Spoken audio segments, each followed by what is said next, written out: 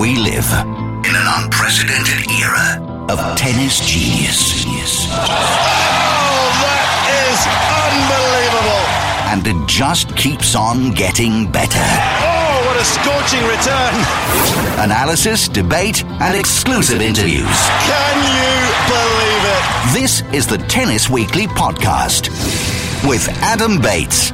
Welcome, and where do we start? The first week of Wimbledon could barely have been more eventful. Nadal's nightmare, Federer's fright, and Murray's match against the clock all on the menu, as well as Federer's golden set and so much more here on Tennis Weekly. Tennis Weekly is a Sky Sports News Radio podcast. Former pro and now one of everybody's favourite commentators, Robbie Koenig, is with me this week. And Robbie, do you remember a first week at Wimbledon as spectacular as the one we've had? No, I don't. It's been unbelievable, Adam. So many different storylines that have unfolded over the course of the last 6.5 days. It's been this. I've been involved in commentating for I don't know how long now. How many matches I've commentated on in tournaments, but it's just something for everybody, and it's been on both sides of the draw. It's not like it's been exclusive to the men or the women. And I saw Pam Shriver, who's been in the media business a lot longer than I have in the commentating game. And she was saying in the 34 years that she's been coming to Wimbledon as a commentator, let alone a player, she's never seen a first week at Wimbledon like this. Let's start with the most recent of the dramatic events, and that's Murray's late-night sprint to beat the clock, 7-5, 3-6, 7-5, 6-1 against Marcos Baghdatis, and there's an 11 o'clock curfew set by the local council. Now, he missed it. The match didn't finish until 11, but everybody seemed to be happy for it to finish at that point, apart from Baghdatis, you would have thought.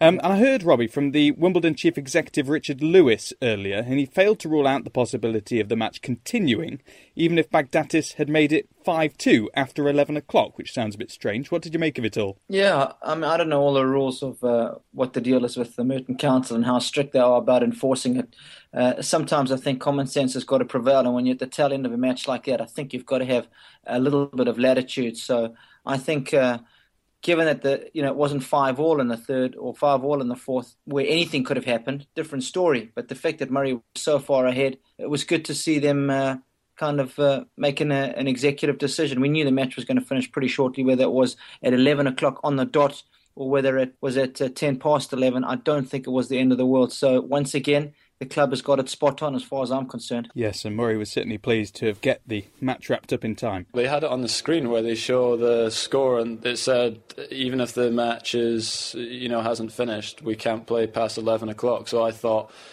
when I got up at 4-1, I tried not to sit down. I asked, and I said, "Have we got one more game?" He said, "Yeah." And then obviously I broke, and I thought we were done. So I was glad they let us go a few more minutes. Robbie, how well do you think Andy Murray played? He played solidly. Out of 10, I'd probably give him about a 7.5.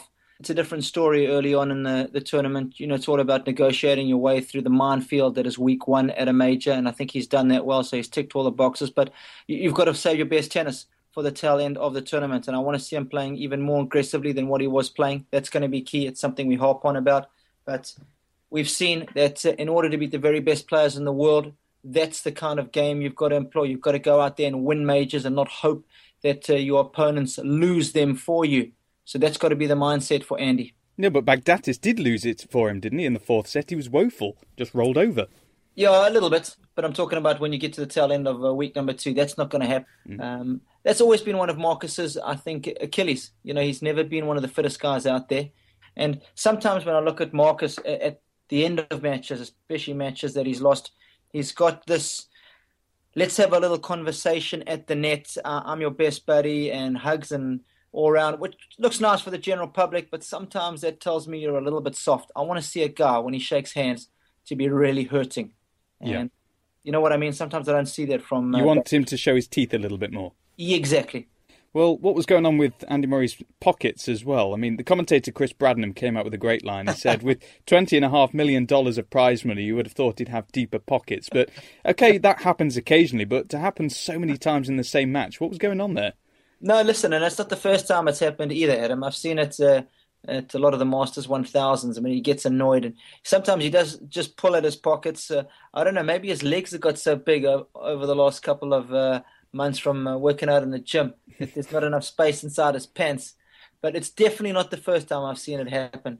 So maybe that's a little calling card for the boys at Adidas to either make them baggier. But mind you, and maybe Kim likes it tight, so that's why Andy's going with a slightly tighter just to keep the Right, I'm going to stop you there, Robbie. We don't want to go too far into that. Let's move on to what we're all doubtlessly aware of, and the fact that the bottom half of the draw is completely wide open now because of Rafael Nadal's shocking loss to Lukas Rosol, the 26-year-old Czech and world number 100. 6-7, 6-4, 6-4, 2-6, 6-4.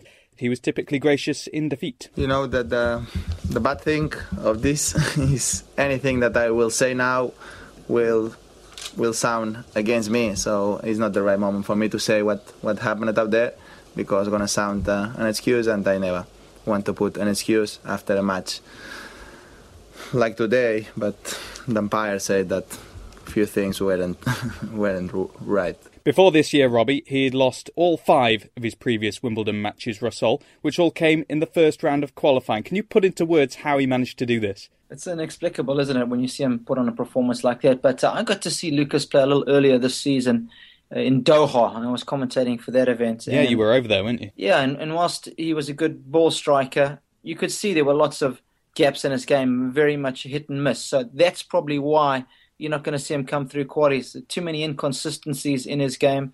And I promise you, guys between 100 and 300 know how to play the sport. The depth in men's tennis is incredible. But what you saw on centre court in Wimbledon, you might not see for a long, long time. Everything just came together for almost 4 hours there for Rosol.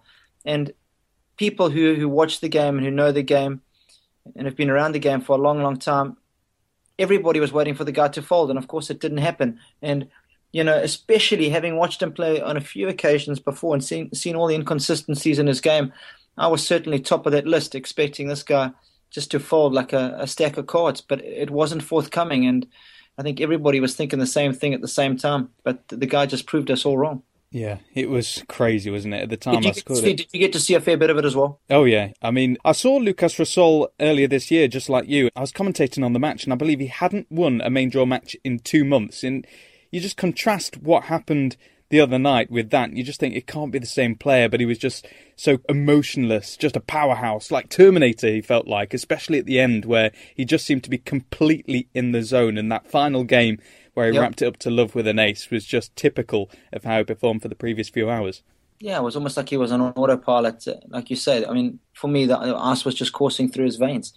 And the manner in which he was able to do it, and not on just any centre court. We're not talking about centre court here at Cincinnati or in Toronto. We're talking about centre court at Wimbledon, one of the toughest places to play for the first time. And from ball number 1, I was commentating that match with Wayne Ferreira.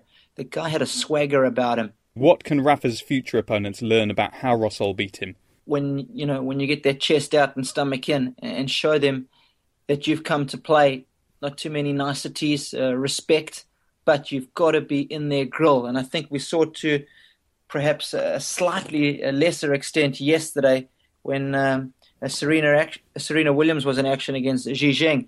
Zheng wasn't prepared to back down. She was going hammer and tongs at it with Serena. But so often players almost have too much respect for a legend or a high-ranked player. But when you step on the court, you cannot do that. Even if you've got to fake it for as long as you possibly can, that is always the key for me, Adam. To fake it. Sometimes you got to fake it to make it. That's what they say. Did you ever do that successfully? It was difficult when you're 5'0", The following night, Federer was just 2 points away from joining Nadal in the champions' dustbin against fellow 30-year-old Julian Benneteau, the Bradley Cooper lookalike. And he pulled through in the end, Federer, 4-6, 6-7, 6-2, 7-6, 6-1, as the Frenchman struggled with his fitness after the disappointment of losing the fourth set tiebreak. And the six-time champion was fully aware of how close he was to being dumped out. Yeah, it was a tough match. Oh my God, it was brutal. Obviously, a bit of luck maybe on my side, who knows.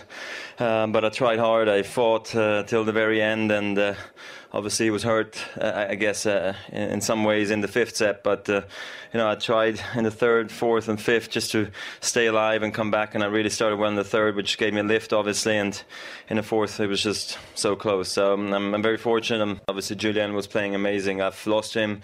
I don't know. I think the last time we played against each other in Paris-Bercy, so I knew it was going to be a difficult match. And he played so well. He was making me doubt, obviously, for most of the match, and that's credit to him. Really, he just played amazing, I thought. Honestly speaking, did you feel he was a goner? I did.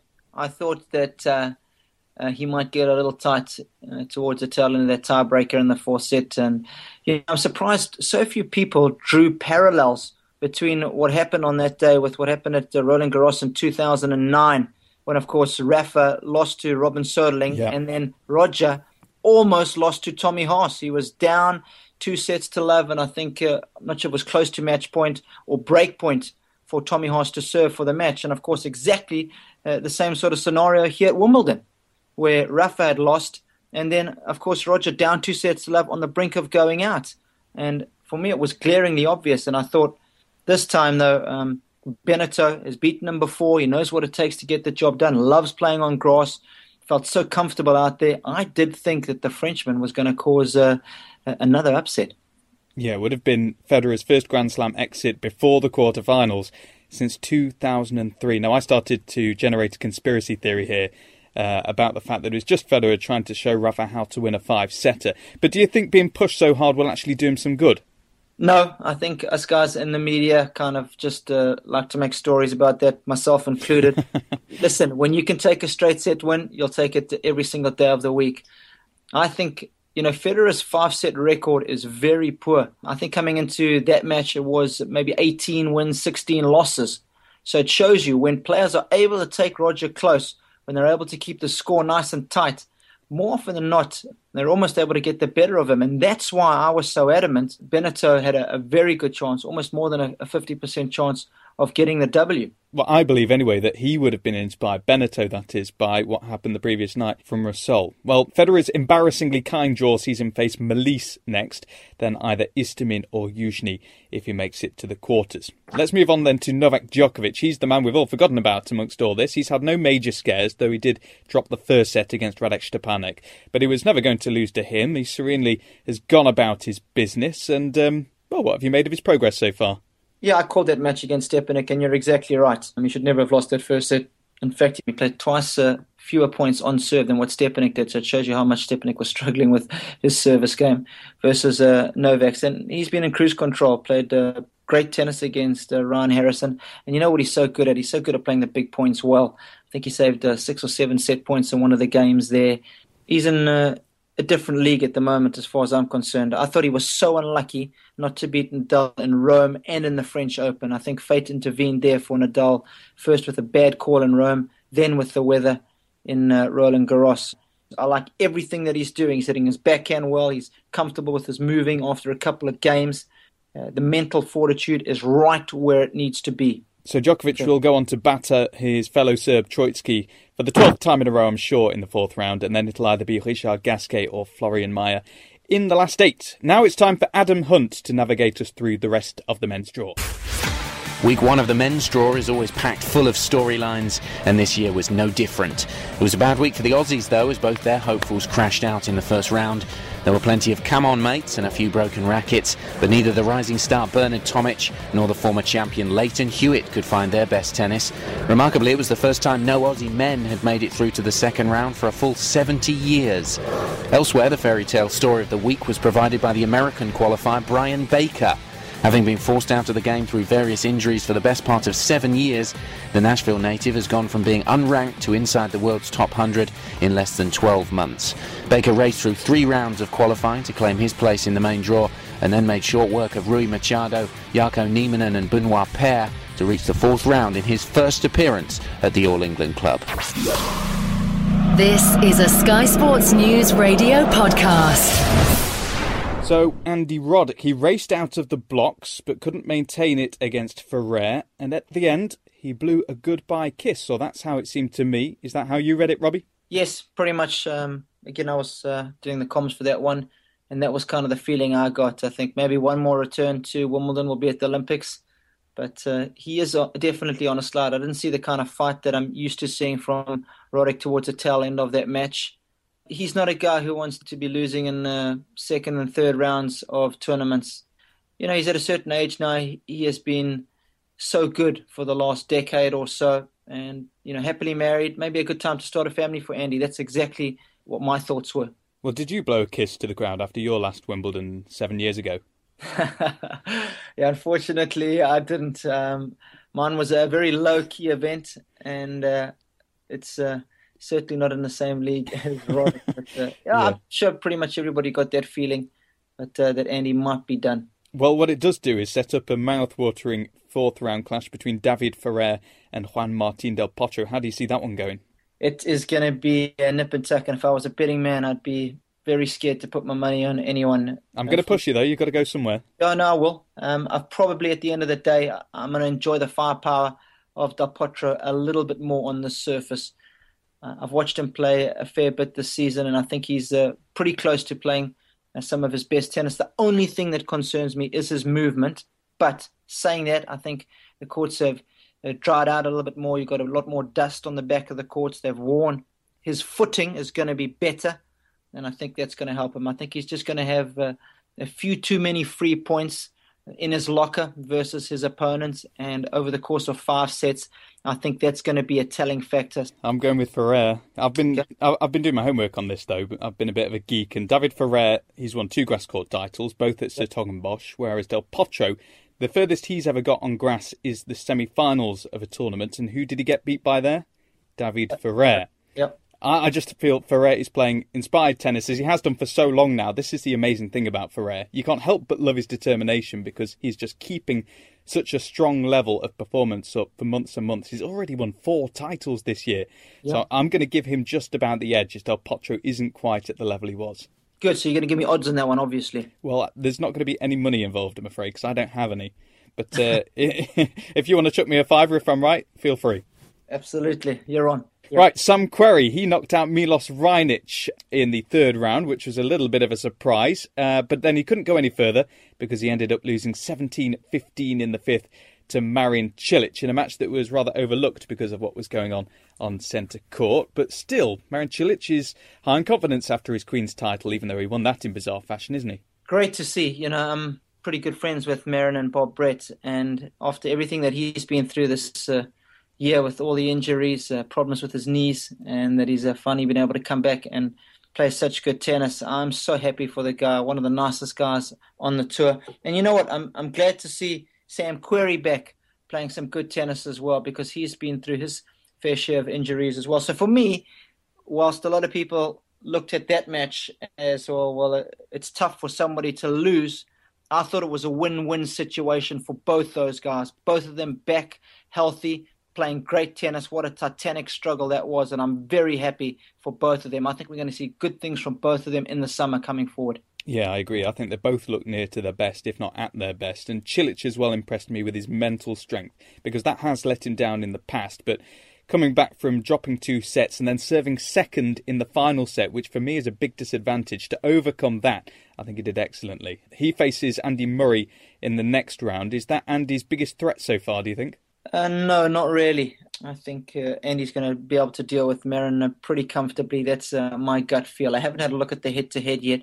Murray's been playing too well this year in general. He's won enough matches. I think he's just going to be too strong for Marin. Sometimes I think Marin does get a little soft when I'm looking at him up against the very best players in the world, say the top 4 guys. He's going to have to serve exceptionally well. Let's wrap up the men's draw then. There's Mardy Fish, some positive victories for him after his heart problems. Brian Baker, well, he's got a heartwarming tale as well. Started the year at 458 in the world. Was only recently playing in the Middle Tennessee Tennis League, but he finds himself in the 4th round of Wimbledon. He has Philipp Kohlschreiber as well, so an excellent chance to make the quarters. Now, let's go back to the start of the week. because the shock started on the very first day when Thomas Berdych, who was many people's tip as an outside bet for the title, he was knocked out by Ernest Gulbis in 3 tiebreaks, who went on himself, the Latvian, to lose to Jerzy Janowicz in the second round. He's such an irritating player, Robbie, Ernest Gulbis, because he's so talented, but he just won't maintain the level long enough to make an impact anywhere. Well, it just goes to show how important the mental side of sport is. You can have all the strokes, all the weapons, but if you don't have it between the ears, you're never going to be able to perform consistently over the course of a season, over the course of a career. And for a long time, we could say a similar sort of thing about Thomas Berdych, because he was cut from a similar sort of cloth. Now, considering that nobody left in the bottom half of the draw has ever made a Wimbledon final, who are you picking as your men's finalists? Well, it's a good question, but I think it's going to be the time of Jo-Wilfried Tsonga. I like the way he's been playing. I think what I've seen from him throughout the course of the season has been very positive. I think he's going to take a lot out of that loss from Novak Djokovic. I think it's not going to be debilitating. In fact, I think it's going to be motivating. He's going to make sure that doesn't happen again. And I think we're going to see him in the finals of Wimbledon taking on the world number one, the Serbian Novak Djokovic. In a repeat of the Australian Open final 4 years ago. And who's going to win? Novak is going to win in 4 or 5 sets. I think it's got the makings of a classic. This is a bit scary, but I absolutely agree with you. Novak Djokovic in 4 sets over Tsonga for me as well. How about that? Good. Yeah, but you've got obviously got very good tennis knowledge. Cheers. The Tennis Weekly Podcast with Adam Bates. The world number one, Maria Sharapova, most people's favourite according to our unscientific survey on Tennis Weekly last week. She's dropped just 1 set to the grass lover Svetlana Pironkova, but has largely been untroubled. Do you think she's lining herself up well for another stab at the title? Yes, most certainly. I think the surface suits her game style the best. I think the feel-good factor here at Wimbledon is right up there for her. Obviously, winning her first major on the lawns of the All England Tennis Club holds a special place in her heart. And I think after winning the French Open, the amount of confidence that's given her on probably her least favourite surface, well, the confidence is sky high at the moment. Very difficult to see her getting beat this fortnight. But Serena was pushed all the way, wasn't she? Having to serve 23 aces, which is a new Wimbledon record, to get past Zhang Jie 9-7 in the third set, and she says it's not always the best thing to breeze through the early rounds. It was good to win that. I needed a tough match like that, and she's always playing me incredibly well, so I was happy to get through it. Well, I thought third set, definitely want to go out with a bang. I'm just fighting everything and playing her. She's playing unbelievable on grass, and so I'm just doing the best that I can. Robbie, I just love the reaction of Serena Williams at the end of the match. She was leaping about, come on-ing, and she just wants it so badly, and you can't help but be enamoured by that. Yeah, that's what amazes me so often about champions, their desire and their hunger, despite the fact that they've won multiple Grand Slams. They're never satisfied with what they've got. And I mean, if I was ever in those shoes, after you've won 4 or 5, you think, well, you know, I've pretty much done a lot. Do I really need to give 100% effort day in and day out? But that's why they are where they are, and that's why I'm where I am. I've got so much respect that they can come out and compete so hard day in and day out. And of course, that's what you get when Serena Williams takes to the court. And I think you're right, Adam. The reaction at the end of the match said it all. And I think she was lucky that the serve was on, because they played in tough conditions and her groundies were all over the place. Zheng was returning particularly well, but the serve was just a little too good for her at the end of the day. Yeah, that's probably just about the difference, isn't it? Because Zhang Jie was taking the ball on the rise, she's got a compact swing and she was attacking. But yeah, Serena just about had enough power on the serve to break through. So she's got Federer next, who we'll talk about in just a little while with good reason as well. But first, the defending champion Petra Kvitova, she was a little nervy early on against Akgul Amanmuradova in the first round, but she sprinted through her other matches, dropping just 1 game against Lepchenko in round 3, and she's almost gone under the radar, hasn't she? Yeah, because I think 2012 hasn't been a great season for her. Well, basically, since she won Wimbledon last year, of course she won the season-ending championships, but she hasn't been front and centre like somebody like Maria Sharapova. And I think, in a way, she's probably enjoying that. Of course, I always speak about that feel-good factor, and for her, it's also going to be very high here. And I know, as a player, when you come back to a place of former glories, there's just that X factor that enables you to get an extra 10 or 15% out of your game. And I think that's what we're going to see in week number 2 from Petra. What was that tournament for you? I had 2 of them. One was in the States, was Washington, D.C., very hot and humid. And I grew up playing in those conditions. I had success in Washington. So that was one of them. And the other one was Kitzbühel in Austria. I enjoyed playing in the altitude, and it really suited my game. And I had early success there, and year upon year it was good. And actually, US Open was another tournament for me, probably over the majors. That was the one that paid the most bills over the course of my career.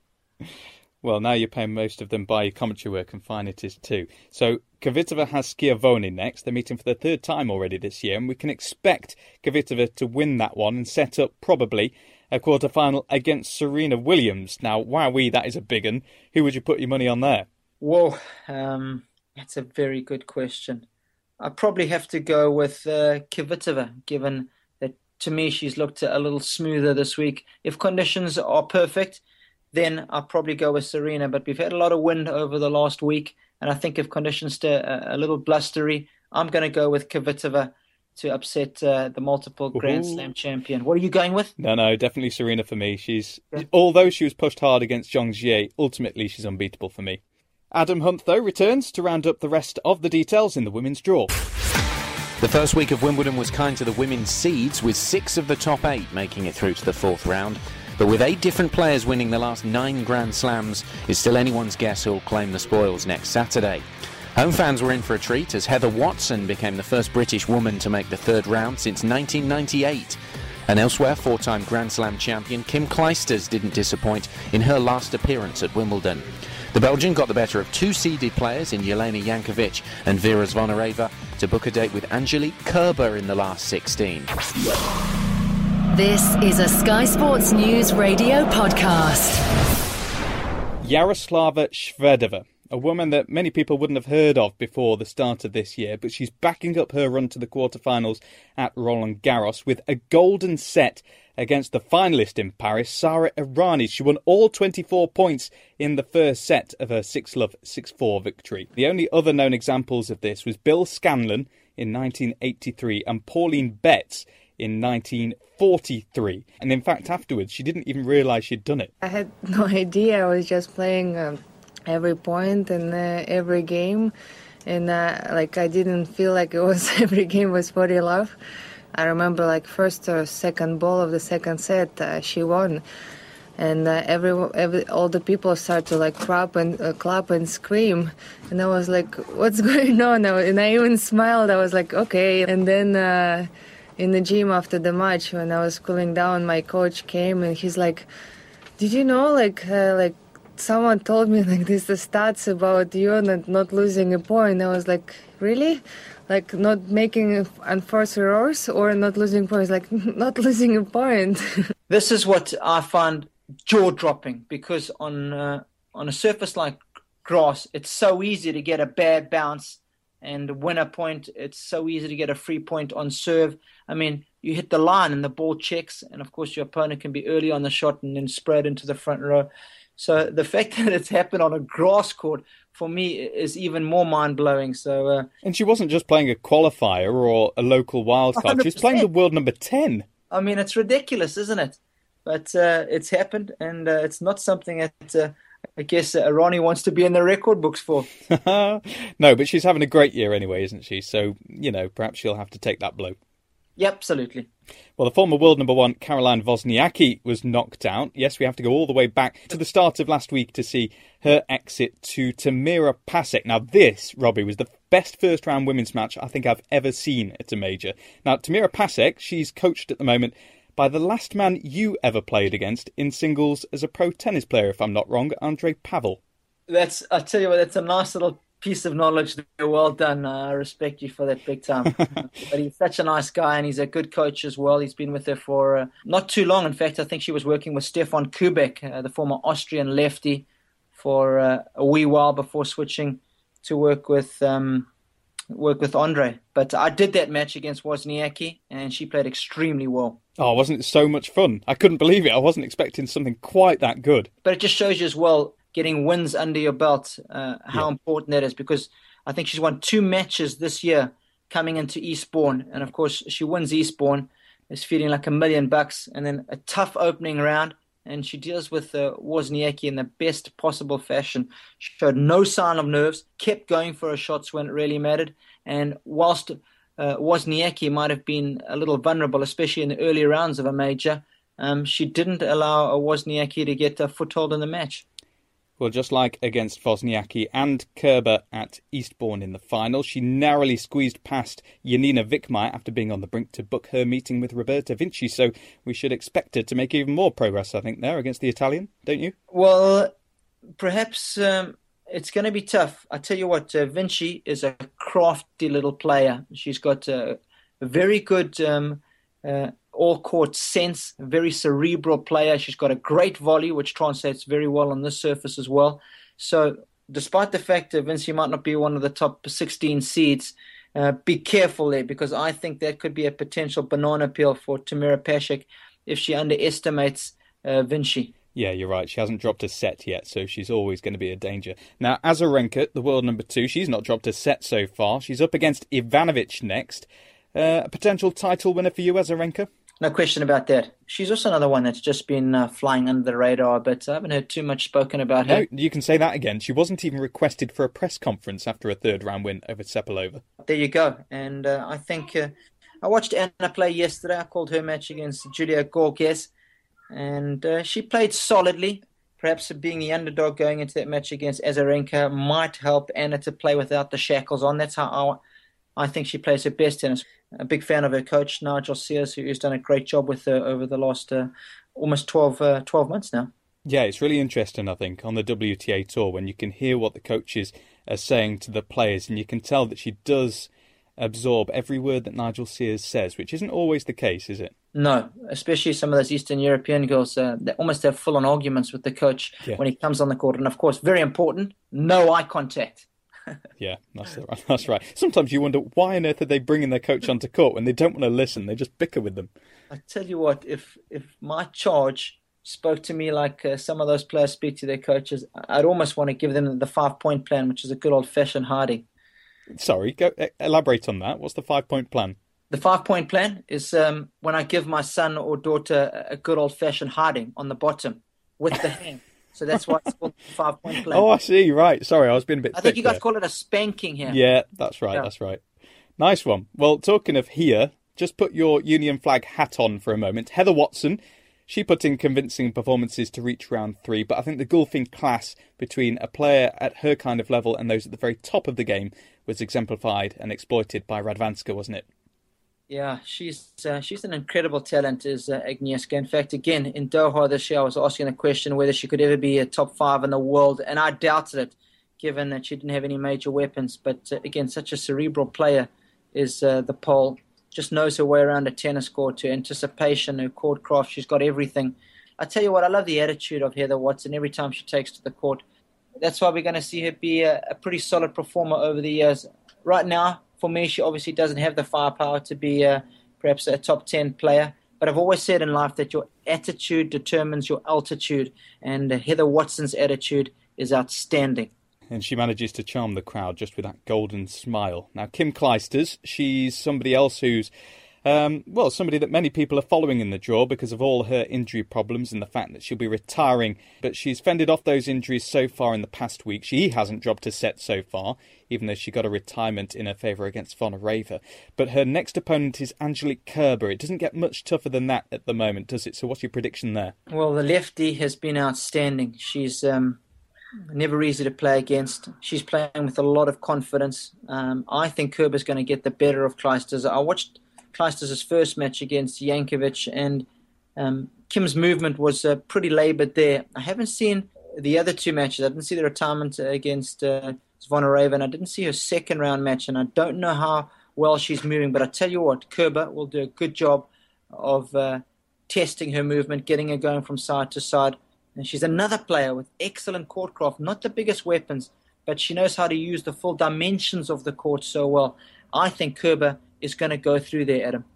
And do you think she can potentially make the final? Who are your finalists? As far as the women's are concerned, I think Maria Sharapova is going to lock horns once again with Serena Williams. Yeah, that's exactly what I'm going for again. I'm a little bit worried by this, but I do think Serena will win. What about you? I don't. I think Maria's going to win. I think Maria's playing with more confidence than what Serena is at the moment. I think it's going to be a hard-fought affair, but I think Sharapova is going to do the French Open Wimbledon double.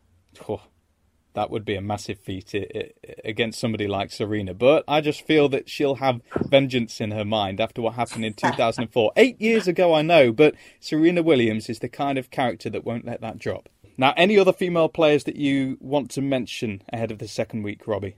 Obviously, I did call Maria Sharapova to win, but watch out for Kerber getting to the finals. I don't think she's going to win the title. But that's the biggest one for me. As I look down the draw, I tell you who I have been really excited to see come back is Mirjana Lucic. Was such a great junior, but was out of the game for a long, long time. Now good to see her back playing well, but of course she lost to Roberto Vinci. But that's pretty much it. Well, have you managed to see anything of Camila Giorgi yet, the Italian? No, not at all. I'm rather enticed by her. Yeah, she's the world number 145. She's already beaten 2 top 20 players in her compatriot Panetta and also Petrova in the past week. That's after progressing through qualifying. Now, I commentated on her once and she was hopeless, actually. She lost. But I could still kind of see what she was trying to do because she plays like a wasp. Deceptive power for somebody who is only 5'6", but she's mentally strong. One thing that impressed me as well was the fact that she hardly celebrated after her win against Petrova, as if to say, I'm not finished yet. Now, she's got Radvanska next, and if I'm going to place an asterisk somewhere in the draw, it's going to be on that match, because I think she might be able to cause an upset. Yeah, I like your reasoning there a lot. Players that do show that kind of attitude when they win, I'm a big fan of that. Realizing that the job is not done yet, not being satisfied with where you are so far in the tournament. I'll keep an eye out for her now that you've pointed that out. I'm a big fan of Nadia Petrova, and I know how well she plays on this particular surface. So yeah, Petrova, a winner on grass in Sertogenbosch just a week or so ago. Now, Camila Giorgi's dad, Sergio, he actually said last July it was that she would be a top 50 player within a year. So it was looking unlikely coming into this event, but now you never know. And he's also reportedly trying to emigrate with her to Israel so he can get better funding. But if she goes on a deeper run here, then maybe that'll be unnecessary.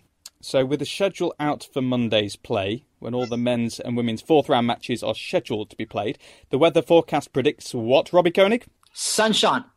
Absolutely not. It's typical British summer, of course, so it's rain all the way. So why not just start at 6 o'clock in the morning on centre court and fit in as many matches as possible under the roof? Well, I'll tell you the downside of that is that I'll have to get up at about 4 o'clock to do some prep for commentating. I have to be there by 5:15. Oh, boo-hoo. You get to go to Wimbledon and watch the best tennis players in the world. Yeah, but not at 6 o'clock in the morning, please, bud. Okay, let's readjust this. What about 11 o'clock? Yeah, I can deal with that. Yeah. So why don't they do it? Because it's historically an outdoor tournament, and I think we thought at the beginning of the week we were going to get more rain, and of course that didn't transpire. So sometimes the accuracy of the local weatherman isn't always spot on. Well, let's hope that's the case. Now, before we go, the issue of prize money has boringly reared its head again, so we won't dwell on it for too long. But Gilles Simon, who was recently elected onto the ATP Player Council, believes that men's tennis, and this is a quote, is really ahead of women's tennis at this stage. Once more, the men spent surely twice as much time on court as the women at the French Open. We often talk about salary equality, but I don't think it's something that works in sport. Men's tennis remains more attractive than women's tennis at this moment. Does he have a point? He does. And I think as well, in all sports, not only tennis, I mean, men football players earn more than women. Why? Should women earn exactly the same amount just because it's the same sport? No, I think the market dictates, what commodity is more valuable than another. And, irrespective of gender, I think sometimes you pay more to go and see one event than another. It's just the way it is. And, for me, the barometer is the debenture prices. You go and have a look how much you pay second week for a women's day ticket versus a men's day ticket. And in some cases, it's 3 times as much. So the market is telling us that they view men's tennis as a more valuable commodity than women's tennis. So that's just the way it is. So what do you make of Serena's argument when she says we shouldn't get paid less just because we have boobs and they don't? For me, it's not about gender. That's the whole point. People pay more to watch like I said to you, men's football than they do women's. So forget about the gender. It's about the quality of the product. And, men are better tennis players than women. They're all right. They work harder at what they do because they're out there longer. So therefore, they deserve more pay. If I hire a tax guy to come do some tax work for me, guy or girl, and the girl works for 10 hours, she's going to charge me accordingly. And if I have a male tax guy who only works for 1 hour, I'm going to pay him less. So you've got to take those into consideration. Well, no matter what our opinions are, Robbie, is it actually going to change? Are they going to dare go back? No, and definitely not. And in life, you don't get what you deserve. You get what you negotiate. And that's where I take my hats off to the WTA. They've negotiated a great pay structure for their players, and they deserve every cent they get because of that fact. So lastly, Robbie Koenig, who is your player of the week? Well, for me, it has to be Lucas Russell. What transpired on centre court was one of the greatest things I've ever seen in my 6 years of commentating. I've seen great players play great matches, but I have never seen a rank outsider take on a legend of the sport on one of the biggest stages in our sport and overcome all kinds of adversities to pretty much clinically dispose of one of the greatest players ever to play the game. And for me, it was just absolutely jaw-dropping what Lucas Russell was able to do in defeating Rafael Nadal. Yeah, more of that kind of drama, please. Well, thank you very much, Robbie Koenig. We'd like to hear from you. Please leave a review on iTunes if that's where you've listened to this, telling us whereabouts in the world you're listening from. And you can tweet us at SSN Radio. For the big Wimbledon review, you know where to be. Back with me, Adam Bates, next week here on Tennis Weekly. Enjoy the rest of the tournament. Goodbye. The Tennis Weekly Podcast. The greatest, unquestionably, he was tonight. At skysports.com/radio and on iTunes. And the world's best is the best on a night to remember in New York. Tennis Weekly is a Sky Sports News Radio podcast.